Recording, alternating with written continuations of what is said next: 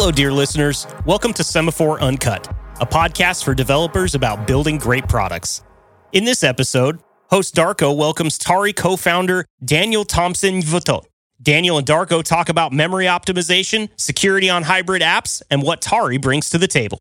We hope you enjoy this episode. Now let's dive in. Today, I'm excited to welcome Daniel Thompson. Daniel, thank you so much for joining us. Thanks for having me. Great.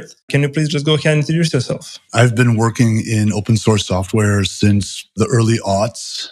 Was involved in community networking. I always kind of had this mixed drive to facilitate communities and do so in a creative way. And the software industry has changed a lot in the past decade or so. I mean, for a while, you had to be some kind of C++ ninja or writing things in some kind of low-level programming language, and it always seemed unattainable. And as time went on, the community started getting these really great tools. One of them was Atom Shell, and then there was Node WebKit. And what a lot of these application frameworks had in common was they helped people make applications really easy. And that was really intriguing for me as I developed myself as an engineer. As time went on, it became really easy to have an idea and make something that worked. And I think for a lot of people, that's always been sort of this interesting idea behind the classical hybrid apps. For us who haven't really dealt with that stack and with Tauri, can you give us like a technical overview in terms of those dependencies and runtimes?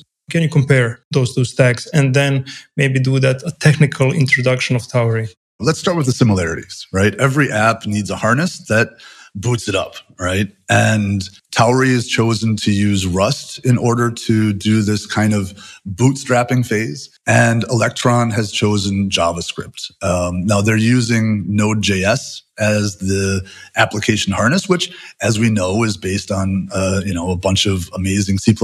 And the application harness basically just gives you a window, and that window then gets filled with a web view. So Electron is embedding Chromium. It doesn't matter if you're using Windows, Mac, or any of the flavors of Linux, you're going to get a Chromium. And Tauri uses the system web view. So on Windows, it's WebView 2, which, spoiler alert, is also based on Chromium. On Mac, it's WK WebKit. And on Linux, it's WebKit GTK. The difference kind of starts right there because the application size of an Electron app is never going to be smaller than what it needs from Node.js and what it needs from Chromium. So you have this minimum bundle size of, let's say it's 30, 40 megabytes. I'm not sure exactly where they're at these days. It's something like that. And with Tauri, we are trusting the system that the user is using to ship a modern, up-to-date web view. So we don't ship the web view. We use and leverage the one that's available on the user system, which removes, let's say, 30 megabytes of size from the app comparison between Tauri and Electron.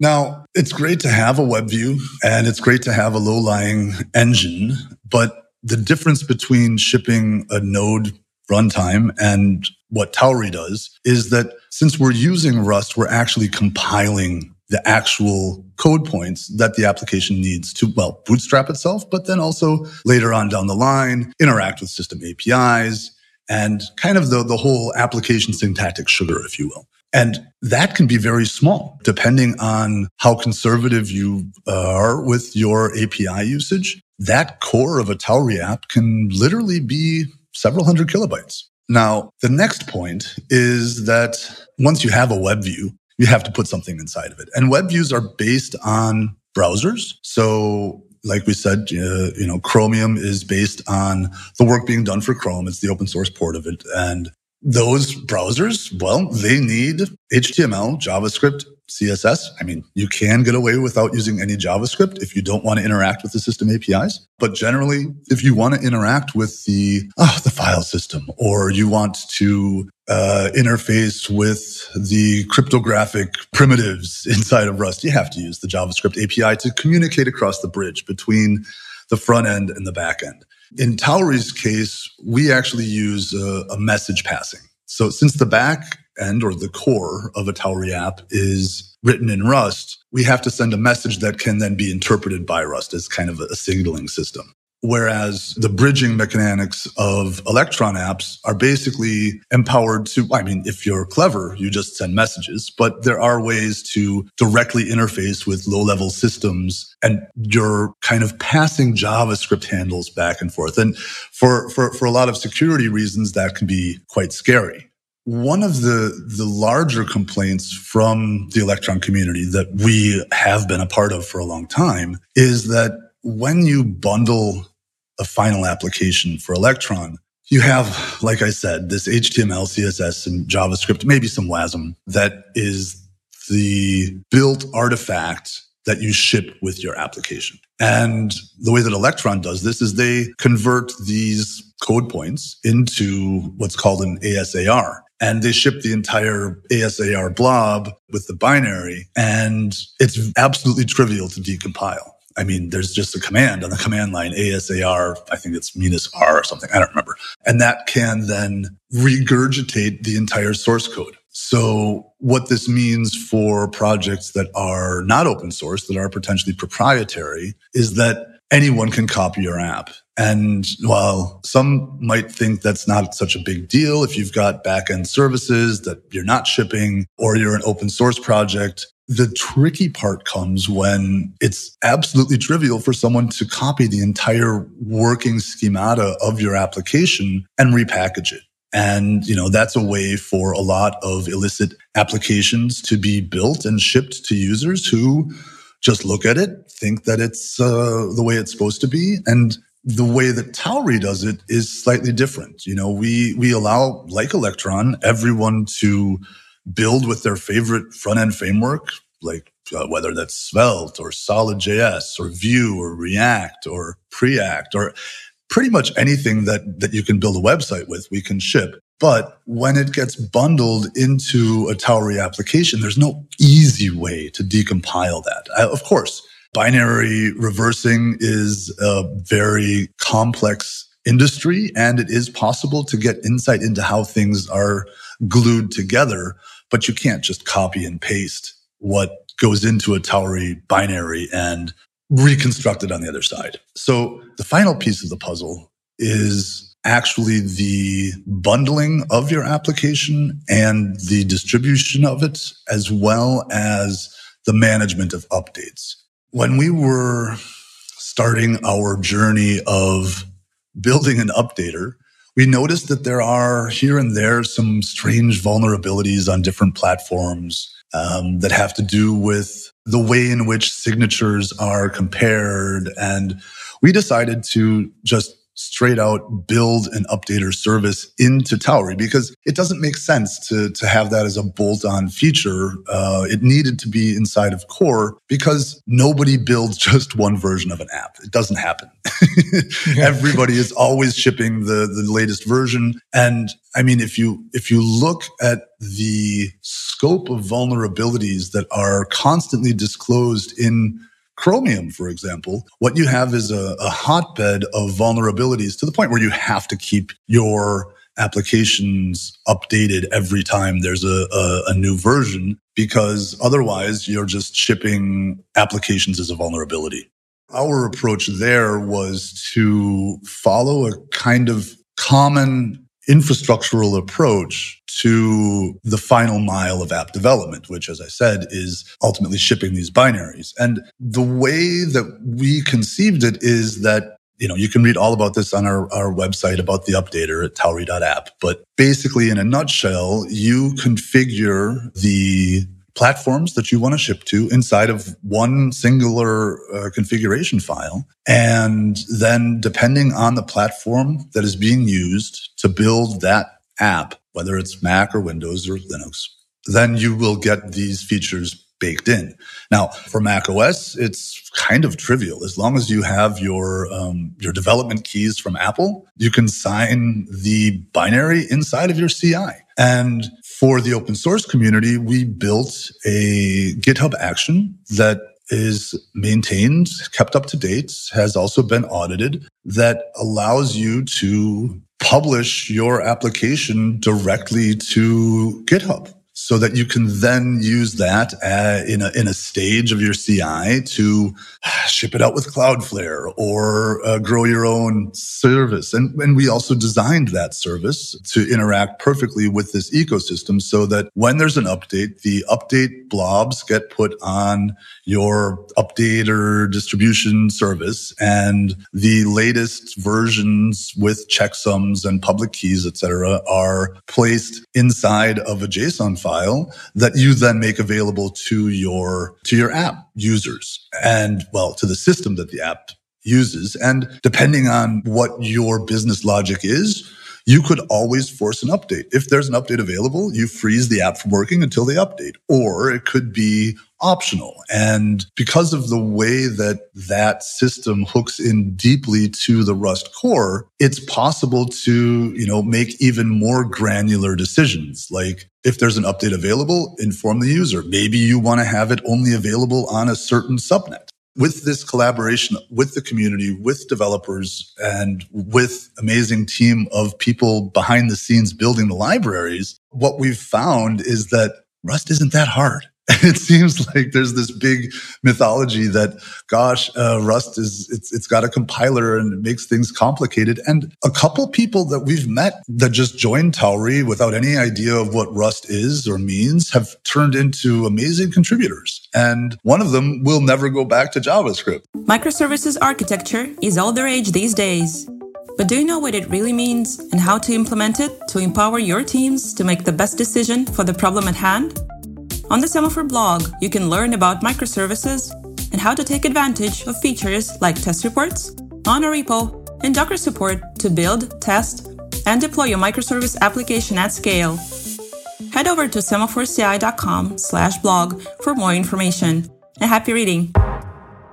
Can you describe us you did to some extent the developer experience of getting started? You can develop a Tauri app on any platform. You just have to install Rust. The majority of people will want to be using a JavaScript-based front-end framework. So generally speaking, that's done with Node.js. Once you've installed these two prerequisites, so if you're comfortable with JavaScript or TypeScript, then it's really, really, really easy to hit the ground running. Now, what I always end up recommending is that people who are new to Rust take the Rustlings course. There's an amazing repo on GitHub called Rustlings. The amazing part, I would say the big differentiator between writing your app in C or C++, or Python or Go versus writing the backend in Rust is the compiler. The compiler really, really helps you understand where the mistakes are. It's really, really friendly. I mean, looking at our plugins, for example, is a great way to learn about how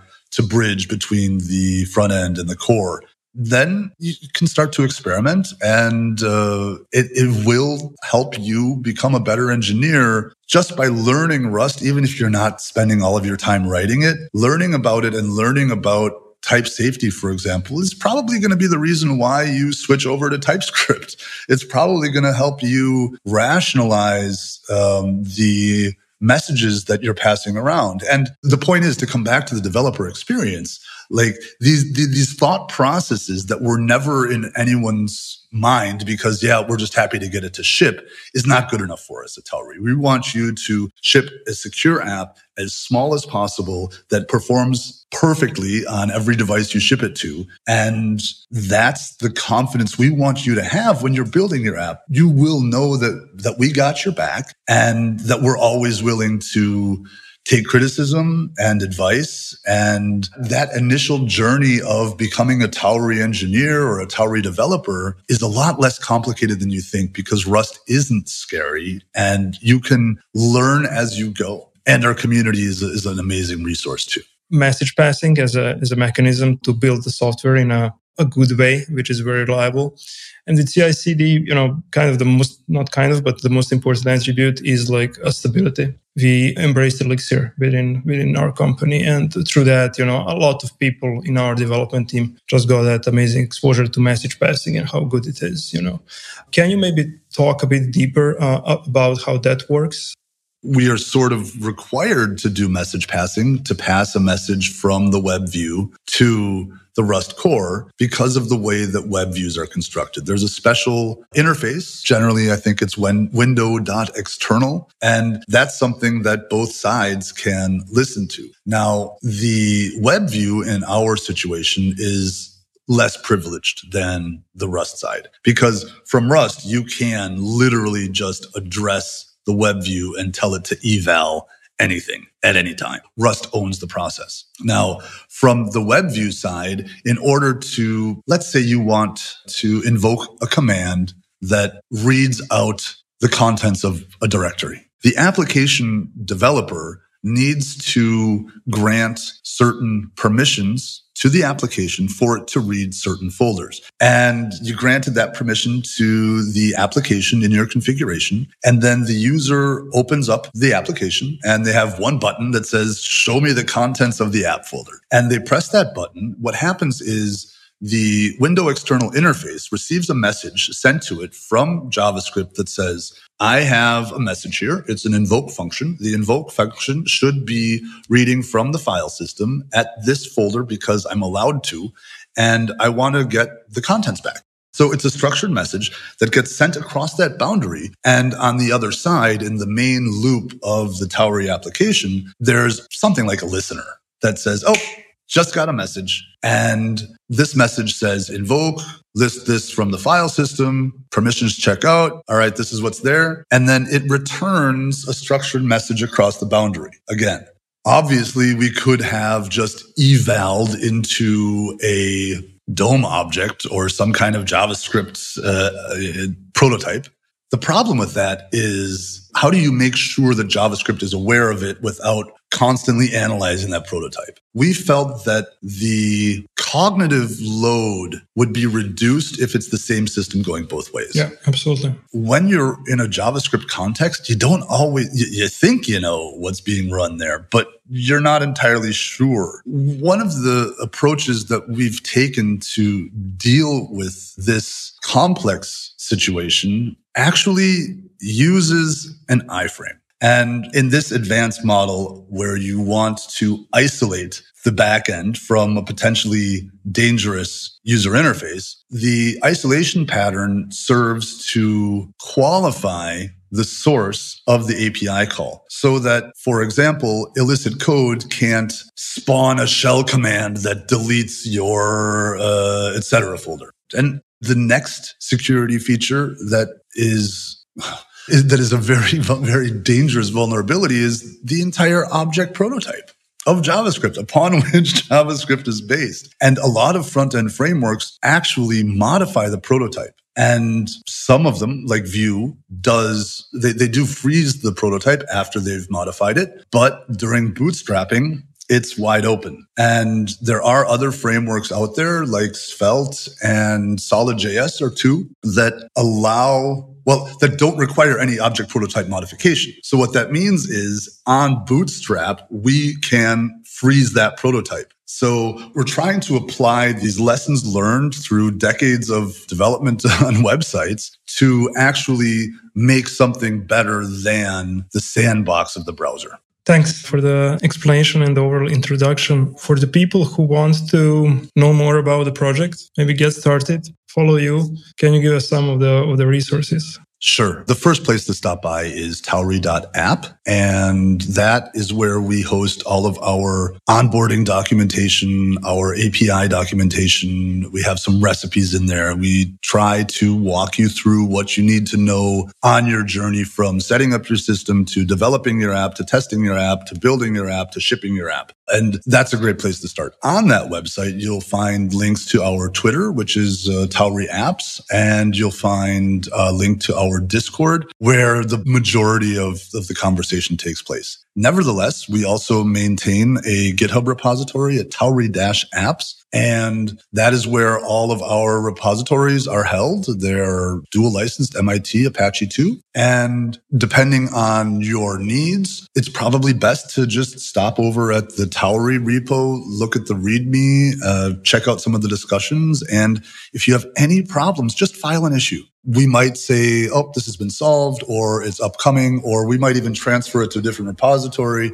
We might just say, hey, this is complex. This isn't an issue for GitHub. Why don't you come by and we'll help you triage over at Discord. Well, Daniel, thank you so much for sharing. Good luck with Tauri. And I'm looking forward to hearing how it develops over the years. Thank you. Thanks for having me, Darko. What a great conversation. We hope you enjoyed it and learned something new. Make sure to subscribe to Semaphore Uncut on your podcast player of choice so that you don't miss our new episodes. And stay tuned.